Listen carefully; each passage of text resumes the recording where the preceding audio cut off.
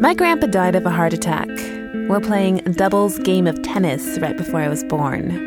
And I was told that he'd always been in the Red Cross, even though I knew that this supposed Red Cross gig had made it so that my grandfather raised his family in such exotic places as Istanbul, Turkey, San Jose, Costa Rica, and West Berlin, all in the 50s and early 60s.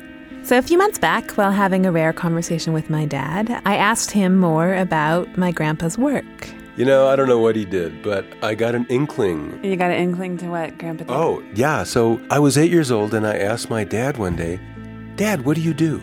And my dad, who is a very unassuming, very quiet guy, looked around dramatically to see if anybody was around, and they weren't. And he took out a little piece of paper, and he wrote S-P-Y. And I looked, and I read it. My dad's a spy. And he took a match, and he burned the piece of paper.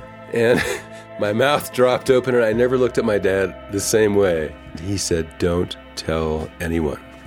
And I didn't for a long, long time. And then my dad asked me, Rita, what do you do for work? And I took out a piece of paper, and I wrote the letters NPR. And he looked, and he read it, and I said, don't tell anyone.